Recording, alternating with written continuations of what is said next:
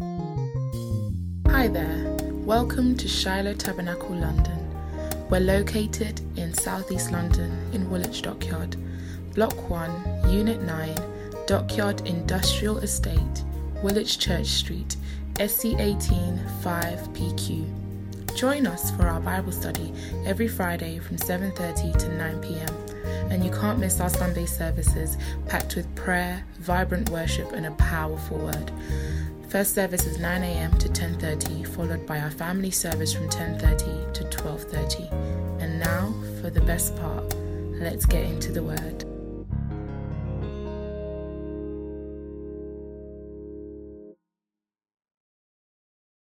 I know that you can save. I have seen you save before.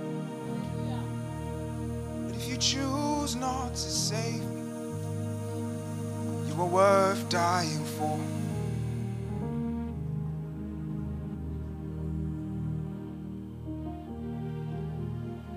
You were worth dying for.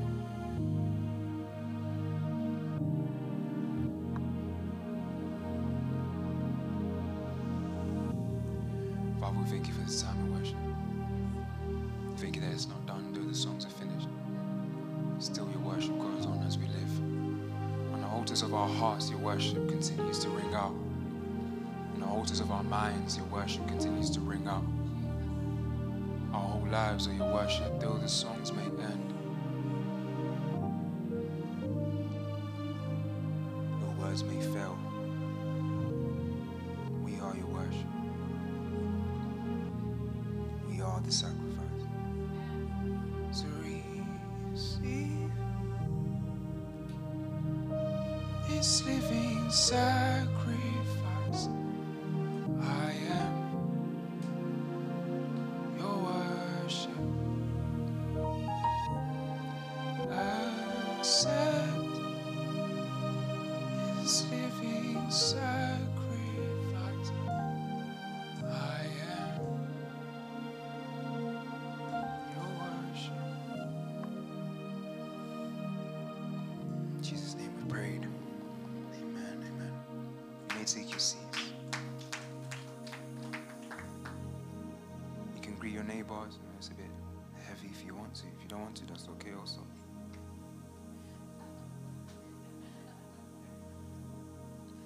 I'll begin quickly so I don't hold you guys.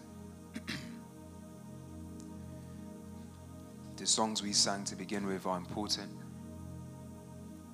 because the message is not easy to say.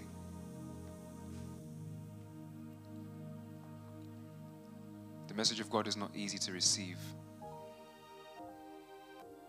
Not because it's not good, but because it's so opposed to what we know, to what we live, to what we think, to what we hold dear. So sometimes to bring some messages, it's tough. Because you know the people in the audience. If I didn't know you guys, it would be easier. Not because I'm nervous about you, but we know each other to some degree.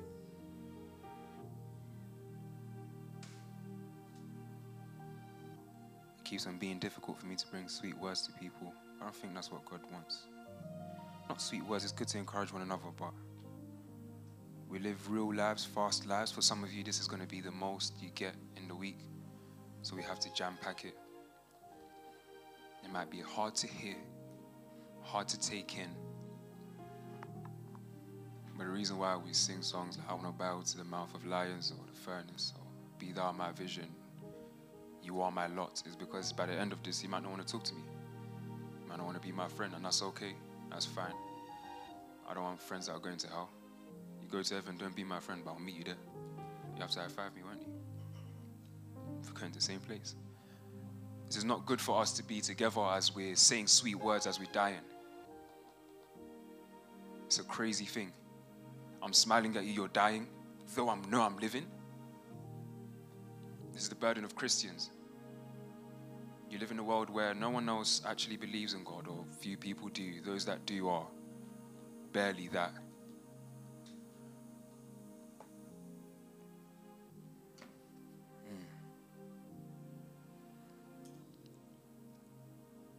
Greet your neighbor. Let's get some. Yes, let's get some lightness in here. It might get mad. Greet your neighbor. What's their name?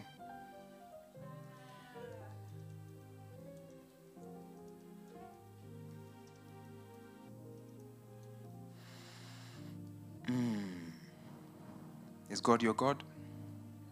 Oh, guess not. I'm going to try again. Is God your God? He really is? Does he rule? Does he reign? In your life? In your day?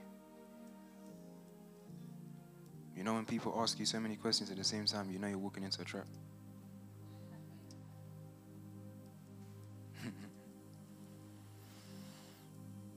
Okay. We're going to go from John 3:16. We're going to read together. If you have a phone and you have a Bible, be getting that out. If you have your Bible with you, be using that. Don't wait for the people in the word.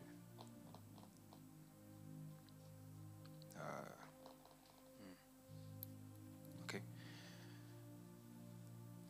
Giving a word or preaching is not, I feel nervous to call it preaching, so I say I'll share, but it's not difficult in speaking.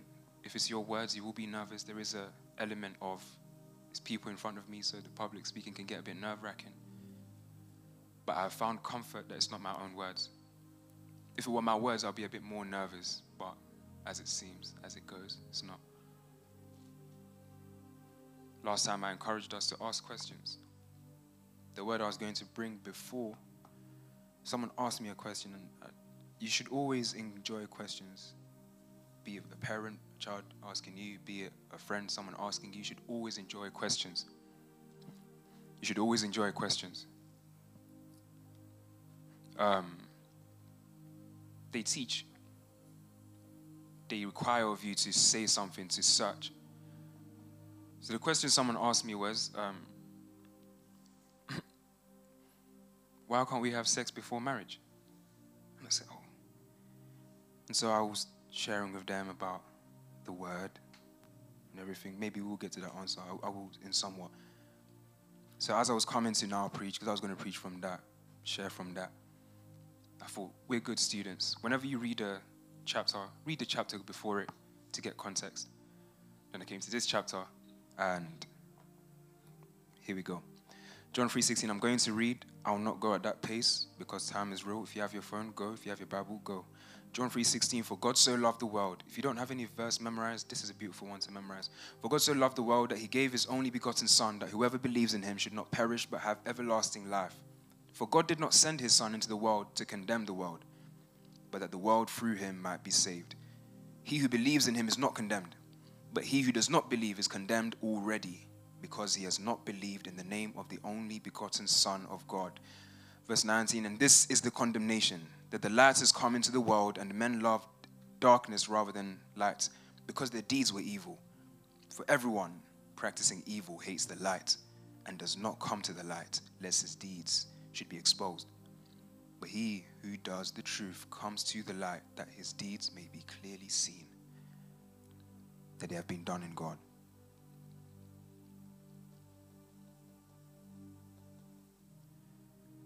In his word we have condemnation. The Greek word for condemn is krino. It means to try, to condemn, punish, avenge, conclude, condemn, damn, and judge. For us in our English, the judge usually speaks to the verdict. So if someone judges you, is guilty. But this krino speaks to the whole process. Speaks to a judge hearing testimony being shared. He sees it, he goes through it, and then renders a verdict. Now, when we say judge, we think, oh, Christians are judgmental. That's what we've usually heard. I will say, though, that when people say that, I'll speak for me, I'm not speaking for you guys. I had a friend who was a Christian. He went somewhere else. His way was hard and time was rough, and he went into different things. And I said, bro, come back to church. Come on, Sam. Come, let's worship together. Because what you're doing right now is not the way. that you were born, the way that you were raised, the way that leads you to paths everlasting. Come. I said, nah, man, you're judgmental. I've also heard Christians that I've heard, and they'll be like, what? Why are you doing that? And they tell me I'm judgmental. We have a difference in understanding. For some, it's judgmental. Others, it's accountability. If you say you're a Christian and I see you doing something that does not fulfill the work of God, that does not follow from God, and I ask you about it, am I being judgmental? No. I'm simply asking you, are your beliefs true? Are you real? Are you straight?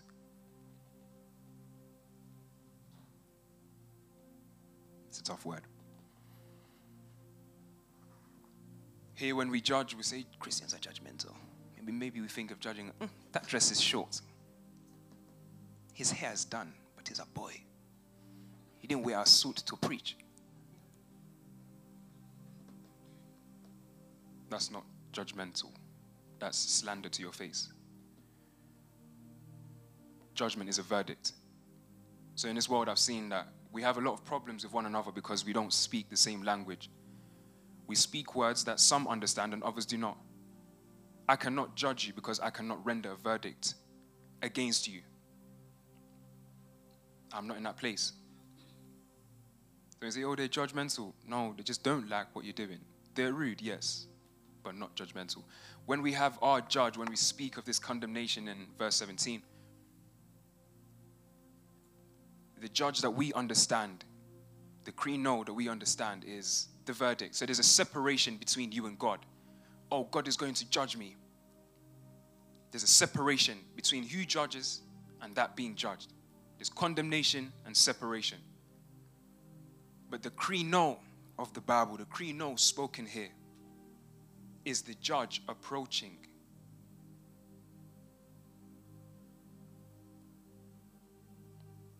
He recognizes and he approaches. And the verdict is rendered at the end. Now, this verdict is interesting in that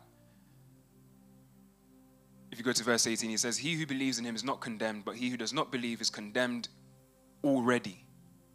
But judgment day has not come yet. So the verdict is simultaneous in this. Once Adam sinned, the verdict was rendered. Now we are sinners. That's why we read in Ephesians 2, you who were once dead in your trespasses. And then there's obviously the verdicts and judgment day when Jesus comes back. And be an interesting day, yes? So instead of condemnation and separation, we have recognition and approach. Jesus recognizes and he approaches you. He doesn't condemn you and separate himself from you, no matter what you do.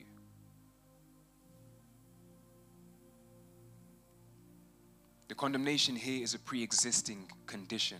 While you were still in the world, you were dead. Those in the world are dead. We too are dead, but a different kind of dead. We can get into that another time. We say we reckon yourselves dead to sin when Paul writes.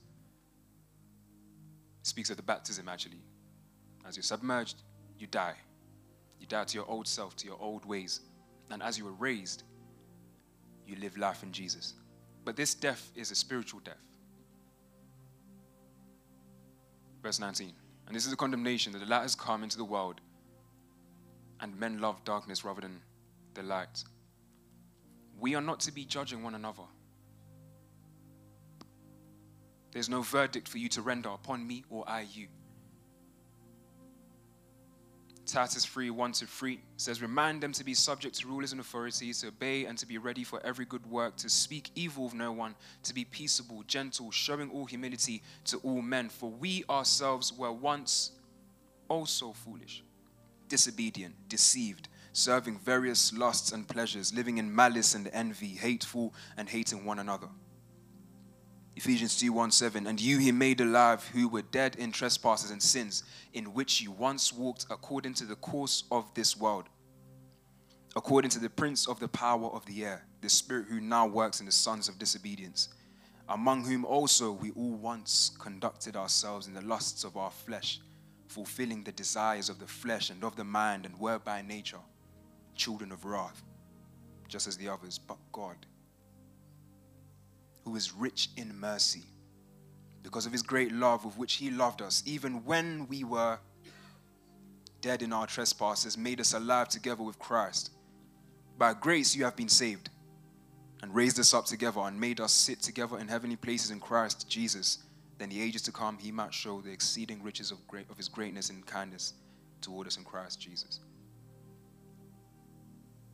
This condemnation that is spoken of, these people that are dead, this is what it speaks of. And now you may read that and think, that kind of talks about me. Don't fear. That you still have breath. There's still time to turn back. We are set apart. We are not separate from these people. In that way, the verse says, you are of this world, but not. You are in this world, but not of this world. I am no different. You are no different to anyone out there. You're all humans. You were set apart, though. We don't judge them. We don't laugh at them. We don't push them. We don't kick them while they're down.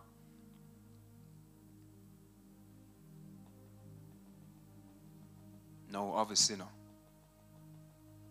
No fornicator, murderer, rapist, drunkard, backbiter, whisperer, homosexual, transsexual, this and this. We are all humans. But we are set apart because we pledge allegiance to a king who does not rule the same way the prince of the power of the air does. This is why I asked at the beginning, is God God? Is he your king? Does he reign? Because should he reign and you pledge allegiance, there are certain things that you are precluded from. We are set apart. This is why Jesus could speak with sinners that came to him, go to tax collectors' residences, touch the lepers, be touched by women at a time that were unclean, and not only maintain his integrity of character and spirit, but transform them. He was reachable by them, but understood he was set apart. You must be reachable, but understand you were set apart.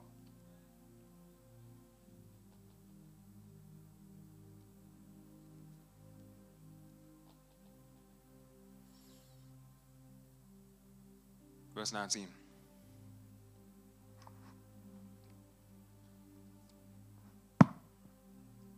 Verse 19, sorry, John 3:19.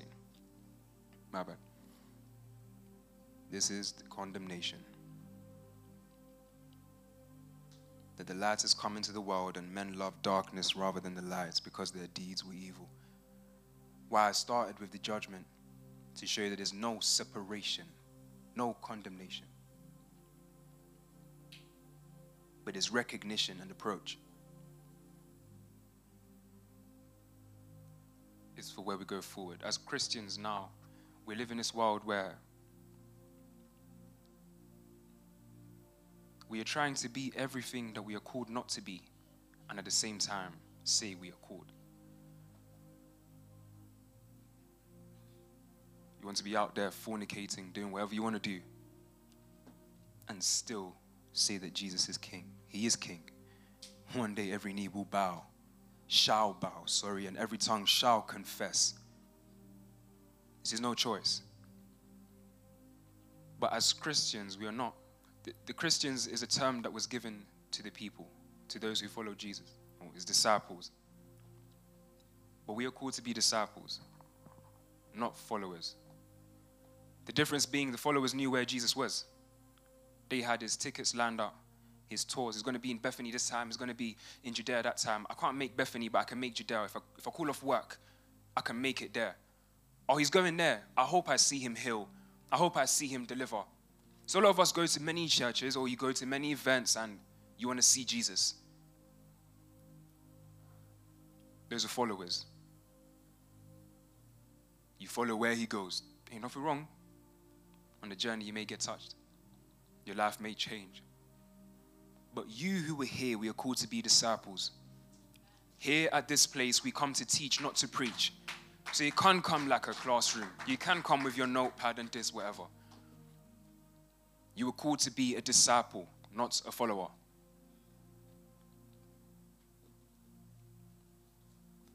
This is the condemnation that light has come into the world and men love darkness rather than light.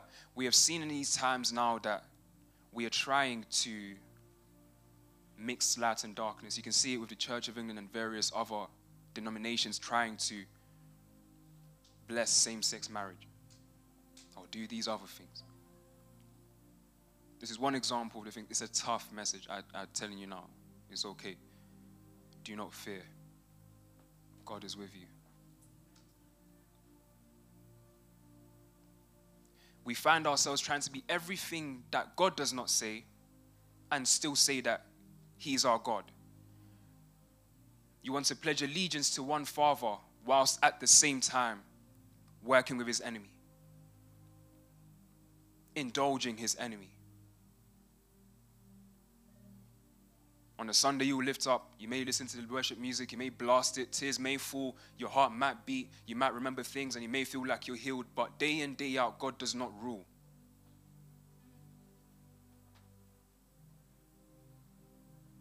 In the dominion that is your heart, He is not king, He is not sovereign. And I ask you, does God rule? Does God reign? A kingdom is not the same as democracy. This is a sovereignty, sovereign state. There's no parliament like this, like that. No, we did not elect Him. There is no vote. There is no general election. There is no, oh, but God, can I? Oh, but maybe if I, but God, like. There are no questions. And it sounds so crazy because the world now, Satan works in a beautiful way in the principles that are required for you to function and live fully in God. He will mess them up in the air you see. So that when it comes to God, you can't even imagine it. In the air now, we'll see all this corruption, all these crazy things. And you think, why would just one person reign? In this world, we have so much deceit that we need.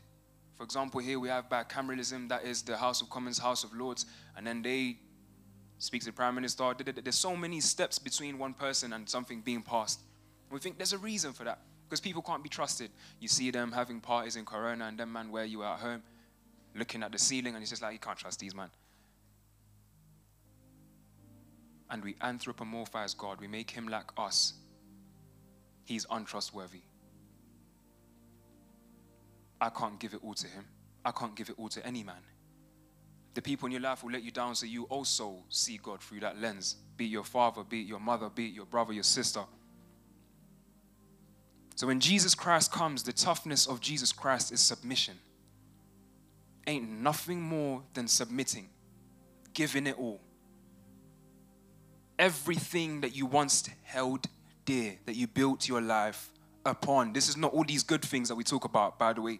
Because you can think about, oh, I built my life on money and like people loving me. No, some of us are building our lives on trauma. This is what you hold dear.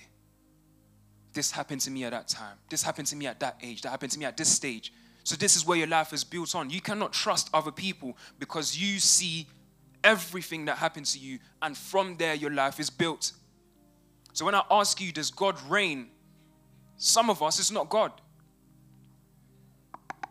It's trauma. Some of you, God has not touched you. You are really just healing in His presence. It is not a touch of deliverance. You are simply reacting to His awesome power. Nothing wrong with that if you're a follower. But a disciple responds, not merely reacts.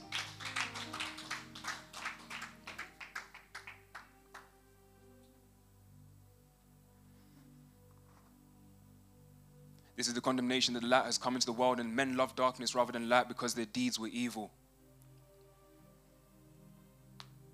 For everyone practicing evil hates the light and does not come to the light lest his deeds should be exposed. We are trying to live as sovereigns, declaring another sovereign. It does not make any sense. There cannot be two kings. There cannot be two kings. I cannot simultaneously rule my life and say God rules my life. The toughness of being a disciple is submission. A follower is easy. You want to come lift. You want to come cry, and go the same. A disciple stays with his master.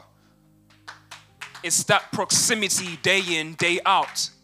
The followers will come and they will go what? They'll go home.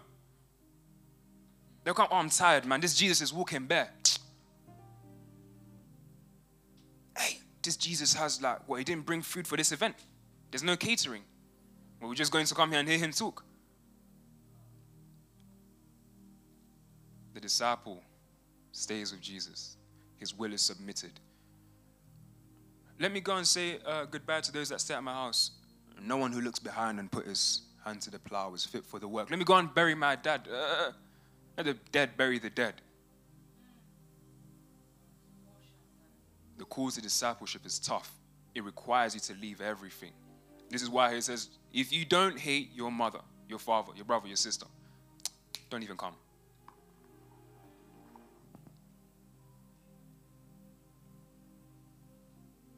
The call to discipleship is tough. You are daily at the master's behest. He says jump, you say how high. It comes first with a recognition that this person has something that I do not. If you were somewhere looking for something in this earth, you understand first that Jesus has something I do not. I cannot sleep. I have no rest. My heart is broken. I have no direction. I have no future. I have no identity. You recognize that he has something. And you submit. The master decides everything. Every single thing. It requires trust. You would have to leave behind everything you know. You cannot maintain a job and also be his disciple in these times. I mean, here, of course, you have to work. Don't crisis and them, man. Don't do that. But the disciple now, Jesus is not a physical person. So there's nowhere for you to leave work and go. But the Holy Spirit is with you, leading and guiding. So to him you are his disciple. Romans 8.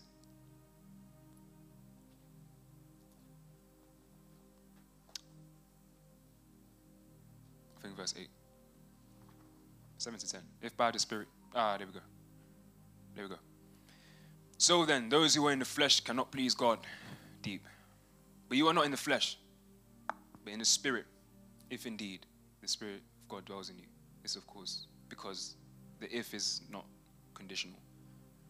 Speaking that the Spirit of God dwells within you. Now, if anyone does not have the Spirit of Christ, he is not his. And if Christ is in you, the body is dead because of sin, but the Spirit is life because of righteousness. If the Spirit of him who raised Jesus from the dead dwells in you, he who raised Christ from the dead will also give life to your mortal bodies. Yeah.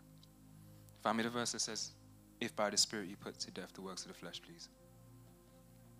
You must be a disciple that follows. When we bow before this King, we are not joking. For if you live according to the flesh, you will die. But if by the Spirit you put to death the deeds of the body, you will live. Verse 14. For as many as are led by the Spirit of God, these are the sons of God. Next, for you do not receive the spirit of bondage again to fear, but you receive the Spirit of adoption by whom we cry out, Abba, Father. 16. The Spirit himself bears witness with our spirit that we are children of God. If by the Spirit you put to death, if you follow the Spirit's leading.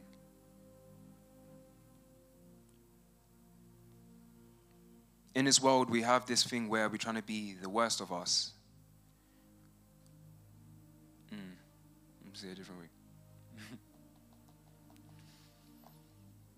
This generation, and what I've seen here, not here, but in life, we believe in a God that is faulty. He can't change you. We believe in this God who is sovereign. He can change everything, but not you. Back to John 3:19. This is a condemnation.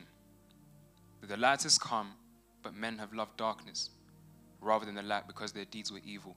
We believe in a Jesus who is powerful up until a certain point. When God rules, he has to be your vision. When you wake up in the morning, you can't just come and start talking recklessly to yourself. This is treasonous, if we're being honest with one another. It goes directly against what the king has said with the power that is within you. Proverbs 18:21, the power of the tongue, power of life and death is within the tongue. You don't have to go there. Power of life and death is within the tongue. So with that power, you're using that to commit treason against what God has spoken over you. So when I ask you if God reigns, it's not that, does he reign in general? Does he reign in your life? Does he decide what you think, what you say, what you speak, where you go, how you think, what you think? You must submit everything to him.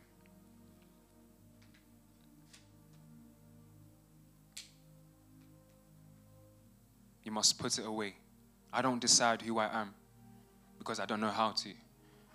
With all my life, I couldn't decide. I don't know.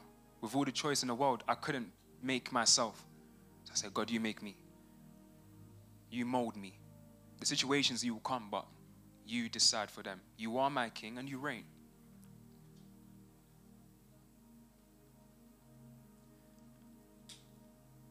So we have a church today that wants to be everything that God doesn't want them to be, everything inconsistent with God, and still declare his sovereignty. You must surrender it all. Your personality, your identity, where you've held it, where you have found it, where you have built it on.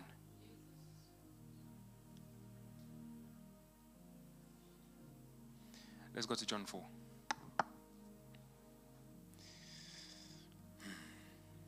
John 4, verse 5. So he came to a city of Samaria, which is called Sychar, near the plots of the ground that Jacob gave to his son Joseph. If we stop there for just a second. Whenever you're reading the Bible, always enjoy these little things. Joseph is an archetype of Jesus Christ, sold into death and slavery by his brothers. Now, of course, Jesus wasn't sold into slavery, but his brothers, the Jews, sold him. Joseph was the favorite. I have my coat of many colors. My dad loves me. Ha ha ha ha ha ha. They beat that guy up on Frim or something. I don't know what he was on. But Jesus is spoken of by God. This is my own dear son. Him I'm well pleased. You can see the similarities. Verse 6, now Jacob's well was there. Jesus, therefore, being wearied from his journey, sat thus by the well. It was about the 6th hour. A woman of Samaria came to draw water. Jesus said to her, give me a drink. For his disciples had gone away into the city to buy food. The woman of Samaria said to him, how is it that you, being a Jew, ask a drink from me, a Samaritan woman? For Jews have no dealings with Samaritans. There's a separation between him and her. Some of you go through life and you feel this shame. How can God deal with me? You put wherever you put for yourself, wherever your identity will be. I am this. I'm a stealer. Thief is what they're called. I'm a fornicator. I'm an adulterer, an adulteress. I'm a homosexual. I'm a transsexual. How does God deal with me? Verse 10. Jesus answered and said to her, if you knew the gift of God and who it is that says to you, give me a drink, you would have asked me, and he would have given you living water. The woman said to him, sir, from what she's heard, she already knows where she's at. She's looking at the well. She said, you have nothing to draw with, and the well is deep. Where then do you get that living water? God, my life is a mess. Where then do you find healing? My trauma is deep. Where then do you find healing? I've been through so much, and I don't see how you reach into my life from where you're at. The distance that this woman sees between her and God is sometimes the distance we see between us and God. From where you've been at, from whatever you've done, wherever you've believed, how is it that you have anything to do with me? And he says, if you knew, you'd have asked me for water. And she looks at her life. This is how we interpret scripture for us and our lives. How scripture interprets our lives. Here we go. Scripture interprets our lives. I've been through this, God. I'm looking there. This well is deep. I don't know how you get there. I don't know how you get me out of depression. I don't know how you get me out of anxiety. I don't know how you get me of this trauma, of this sinking mire that I'm in, of this fornication, adultery, homosexuality, all these things. I don't know how you get me out of there. Verse 12, are you greater than our father Jacob, who gave us this well and drank from it himself, as well as his sons and his livestock. Jesus answered her, whoever drinks of this water will thirst again. But whoever drinks of the water that I shall give him will never thirst. That water will spring up into everlasting life. The woman said, sir, give me this water, that I may not thirst, and I don't have to come here again. I don't want what I want, and I don't want to fall in here again. This sin, I fell here somehow. I don't want to fall in it again, but take it away, but also I don't want to go there again. Verse 16, Jesus said to her, go call your husband and come here. This is the answer for why we don't have sex before marriage. The woman said, I have no husband. Jesus says, you have said well, I have no husband. Verse 18, you have had 5 husbands, and the one whom you have now is not your husband. It's an interesting thing in the way that I read it when I was speaking, the way it was revealed to me. The answer to why we don't have sex before marriage. Marriage is a beautiful confinement. It's a beautiful thing where intimacy is shared with one another.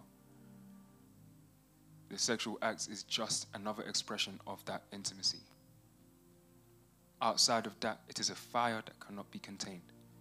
You must understand with all things about all sins, they are enjoyable. That's how they kill us. As you're having fun, you're dying. That's how it gets you. If sin was not fun, it would be like vegetables. No one is looking for them. No one is actively, oh, where's broccoli? Where's broccoli? No. Where's cauliflower? It has to be enjoyable. So this is the wisdom of things. I will not start something that's going to be too enjoyable for me to stop. I don't start journeys that I don't have control over. Unless God leads me, I'm talking about myself, let's be easy. I'm talking about myself. I will not start a pattern that I cannot continue, that I cannot control, that I don't have a firm grip. I will not start watching a series if it's 7 seasons, 6 episodes each, 1 hour each, and I have life. I have work. I have reading the Bible. I have ministerial responsibilities. I have people who call me. You're gonna call me and I'm in episode 5, minute 15. I'm gonna stop this to talk to you for 2 hours. It causes a problem. So there's certain things you can't start because they will take up time. It's enjoyable, yes. Oh, have you watched this? Everyone's talking about. Have you watched this? No, I haven't. Have you watched Top Boy? I ain't watched no Top Boy, man. Them drug things do not enjoy. I can't do it. I just cannot. I cannot devote time that will be stolen from me. Because what you understand is, if God reigns and I start this, how does this affect his work later on in my life? If you're dealing with people and you just want to be losing your mind, getting angry, some of you man don't have control over your tongues. Collect that quickly. You hurt someone today, and God needs you in their life tomorrow. Not you need them, not they need you. God needs you in their life tomorrow. And you mess up a connection.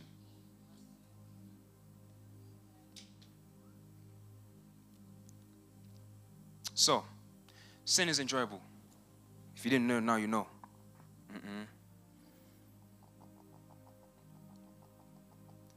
While we don't have sex before marriage, that is something that goes finished.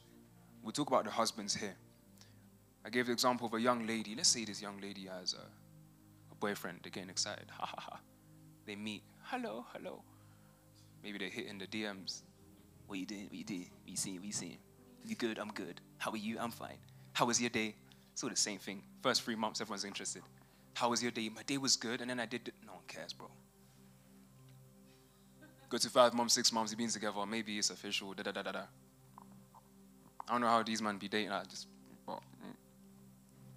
It's all the excitement, the joy. Yay! You have someone to tell your friends about. Someone you wake up and they can just, they're in your notifications. You have someone to message. As if up until now you were alone. But this someone is special. Okay. Oh, I'm so happy, man. Sending your friends. He's so good. She's so good. You send the pictures to the group chat. What do you men think? It's all the excitement. It goes through, you get the relationship. Let's say you've been a year in, 2 years in. And the sexual component starts to creep in. Now the lady, let's say she engages in sex. Fornication, let's play games. Fornication. And now she has known this man. That man has known her. They are now one.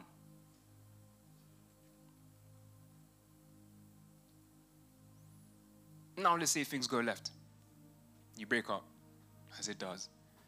Now, what we've seen in this world is that the amount of people you can meet now, crazy. On your phone, you can see many people. Why marriages, one of the reasons people posit for why marriages these days don't last is you have so many options. And with so many options, Christians and people do so many stupid things. You cannot commit to one because, but what if there's another one that's better? What if they have more money? What if? And so you cannot wholly commit to one thing because always in the back of your mind is, I saw another sweet one. Now you have anyone can reach you? She's in my DMs, another one, yeah. Everywhere you go, there's someone good looking. That's already a problem. But even on the internet, do you understand the connectivity of the enemy? Right here as I am now, I can have food coming, shoes coming, clothes coming, all here. I have moved nowhere, I've done nothing, but I've spent money. Like Christians, you do nothing at all, but I've watched it. The enemy takes away your action. Where before you used to have to go to a physical shop, get out money. I tried to pay for something with cash. He said, no, we don't take cash. I said, what, do you think my money's fake? He said, yeah. I said, say no more. Because when I'm on my normal day, I look a bit. But they don't take cash. Where you'd have to expend energy to get something, now you can sit here lazily and just. So, let's say this young lady is here. Options are there. Things have gone left. They've had argument, done. What we have found is most people in this dating scene or whatever, they'll have at least 4 real boyfriends, 3-4 real boyfriends. The problem with this is that those 3-4 boyfriends, all these 3-4 relationships, follow the same thing. Hi, how are you? I'm good, thank you. Get a trim, you still care about your hair, still going gym, still impressing, still spending money, all for the same thing. You get excited, I'm in love. Yeah, okay, bud. She loves me, I love it. Silliness. But they believe it. And the natural progression goes on. And what you find is you've had 4 marriages because these are the same principles and the same cycles of a marriage. You meet, you court, you say, you are mine, I am yours, cool. The problem with this is there's no trust in a covenant. There is no trust that you are mine, I am going nowhere. There are many. They are there. Better than you, better than me. I don't care. I have found my good thing.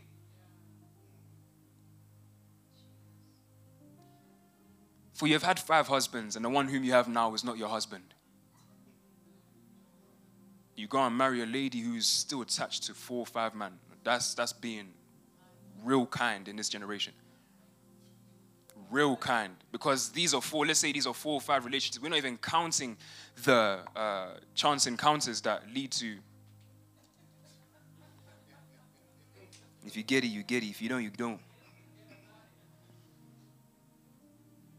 This is why we don't have sex before marriage. I'm not trying to marry before I'm married. If you understand, you understand. I will play no games. I will not propose before I marry. If you get it, you get it. If you don't, you don't. I will do nothing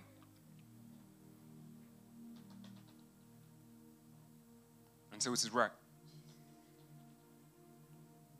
This is what is spoken of in 2 Timothy 3. Always learning, never coming to the true knowledge. You are always learning, you're always knowing, but never coming to the true knowledge. You are old, you have had many marriages, and you've never actually been married. Always learning, never coming to the knowledge of the truth. And what we have is a craziness. So we have in this world something that is nuts in us Christians. We need to kill it. If God be your God, let him decide. Let him decide your identity, your thoughts, everything. What I think about myself has to flow from him. It has to. The flesh is already against me. There's no jokes.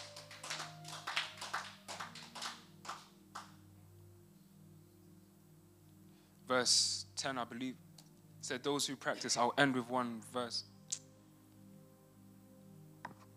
It's sweet talking to you guys. I almost don't want to go. I'm messing with you, man. Chill.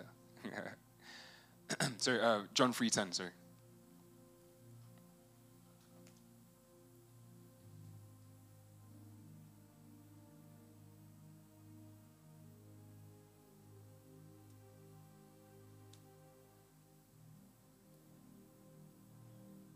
Oh, sorry, 3:20.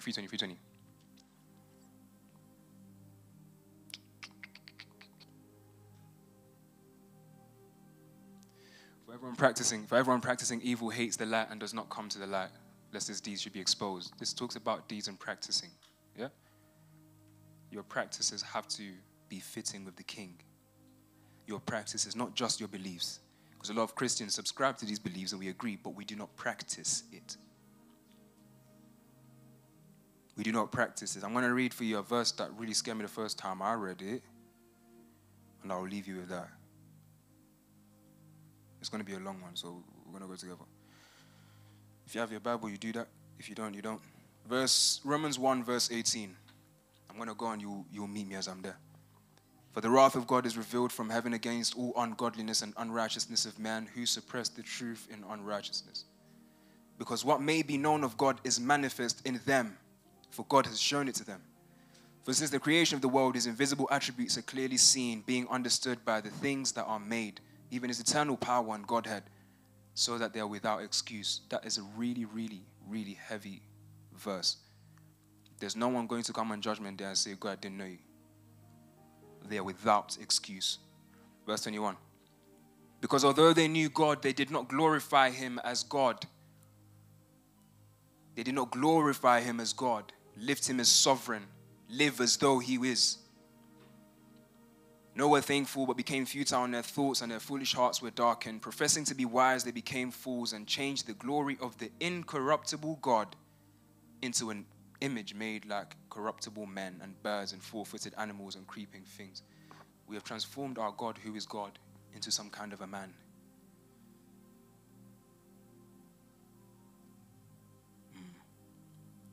Therefore, God also gave them up to uncleanness and lust of their hearts, to dishonor their bodies among themselves, who exchanged the truth of God for the lie, and worshipped and served the creature rather than the Creator. In our world, we're pandering to more and more and more. Christianity is in real decline. These denominations blessing same-sex marriage is not a joke. You have to understand that we are serving the creature rather than the Creator. Because we don't want them to go, we won't say it, but what I started with judgment is where you understand, recognize and approach. Jesus doesn't separate, he doesn't push you away. He recognizes and draws near. Verse 25. Rather than the Creator who is blessed forever. Amen. For this reason, God gave them up to vile passions, for even their women exchanged their natural use for what is against nature. Likewise, also the men, leaving the natural use of the women, burned in their lust for one another, men with men, committing what is shameful and receiving in themselves the penalty of their error, which was due, that's death. And even as they did not like to retain God in their knowledge, God gave them over to the debased mind to do those things which are not fitting, being filled with all unrighteousness, sexual immorality, wickedness, covetousness, maliciousness, full of envy, murder, strife, deceit, evil-mindedness. They are whisperers, backbiters, haters of God, violent, proud, boasters, inventors of evil things. How is that even disobedient to parents? Undiscerning, untrustworthy, unloving, unforgiving, unmerciful. Who, knowing the righteous judgment of God,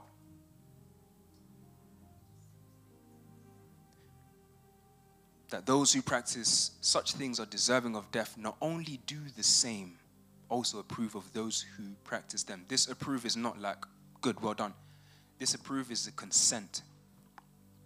This is not to say that we hate people who are doing all of those things, which, by the way, there's no one special. That's describing humanity. One by one, someone falls into one of those. But the practice of them, this consent, is the same when Stephen is holding the coats, when Saul is holding the coats, as Stephen is being stoned. He approved of what they did. He even made way. He said, "Oh, you're going to kill him? I'll hold your coats." It's that same consent that we give. This is why I say when God is ruler, I cannot approve, I cannot consent, I cannot click like, I cannot follow, I cannot go with that. You should not go with that, because those who practice such things are deserving of death. Not only do the same, but also approve of those who practice them. If you want to say some of these things are part of you, do not practice them. That's the first. The real foundation is understanding your nature. Because if you believe this is your nature, you will do it. But if you submit, my identity is in God. I am whole. I am loved, separated, set apart, made holy, made righteousness in the Father, made righteous in the Son, brought near, reconciled. You must walk in these things. This is the disciple who obeys. This is how by the Spirit you put to death the works of the flesh. By his following, by his word, you follow it. Because the flesh comes and you do it. I was reading Epictetus, one of the philosophers my friend gave me. There's a word called ascension. In whatever thought comes to your mind, your thought doesn't just make your hand move. Your thought doesn't come to kill someone and then you kill. Because otherwise, every thought that we have, guys, we have some weird thoughts. We'll be doing some crazy things. The thought comes, there's an ascension. In the same way a king ascends the throne, there's an ascension. You choose to.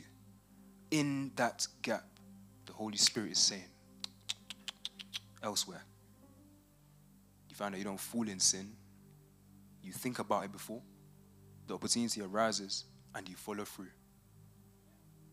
There's no falling in sin. You made that happen. You knew what you were doing. As you was doing it, you knew it. Because should you be a Christian, the Spirit testifies within you. He's speaking. You should not be doing this. I don't care what you like. I don't care that your flesh enjoys it. In Romans 7, he will talk about the war between the flesh and the Spirit.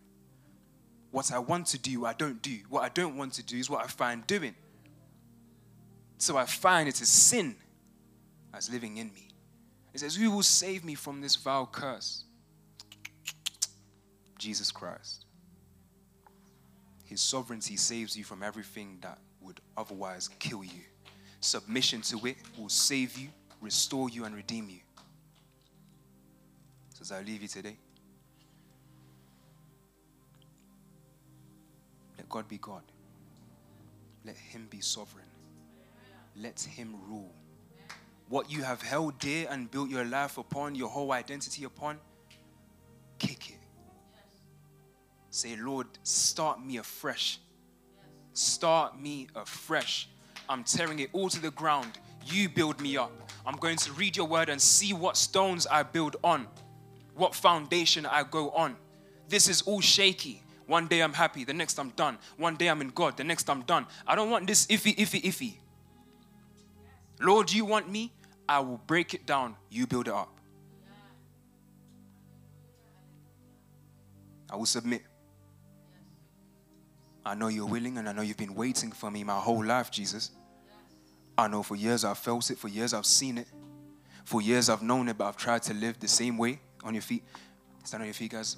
I've tried to live it, though I know it was not right.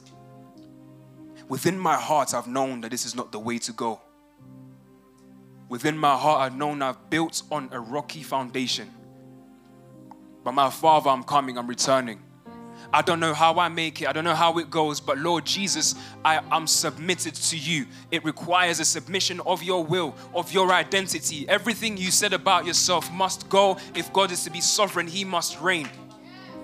He must reign in your life and see your life transformed. I have held it dear. I've held on to this for years, for time again. I've been in the same for this, but I've known in the bottom of my heart that this was never meant to be for me. But I've indulged, Lord. How do I come? How is it that you will speak to me? You're a Jew and I'm a Samaritan. You're a man and I'm a woman. You're holy and I'm shameful. How will you deal with me? He says, don't ask questions that don't matter. If you knew the power within me.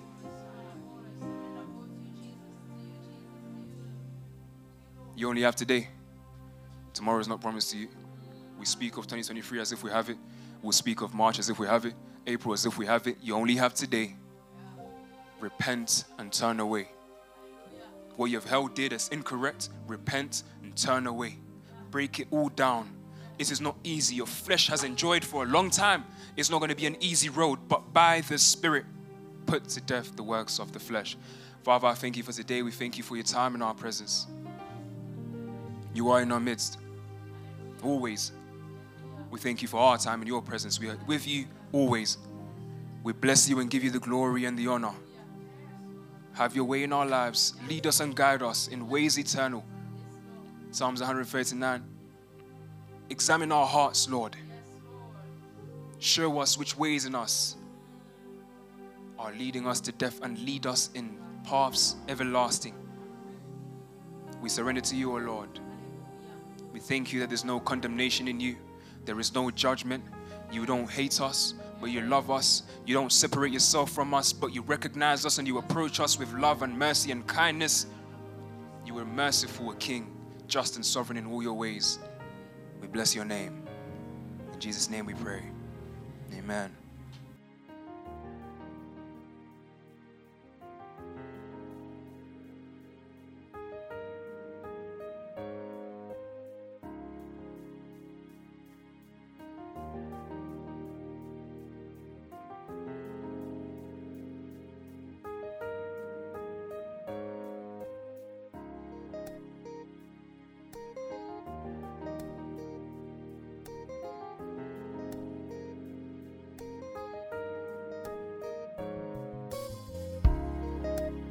Thank you so much for listening to this sermon, and I know you've been blessed. For more information about Shiloh Tabernacle and other sermons, please visit our website www.shiloh.org.uk. And don't forget to follow us on all our social media platforms, Instagram, Twitter and Facebook at Shiloh LDN. Once again, that's at Shiloh LDN. You've been listening to Shiloh Tabernacle London, changing lives, building dreams. Until next time,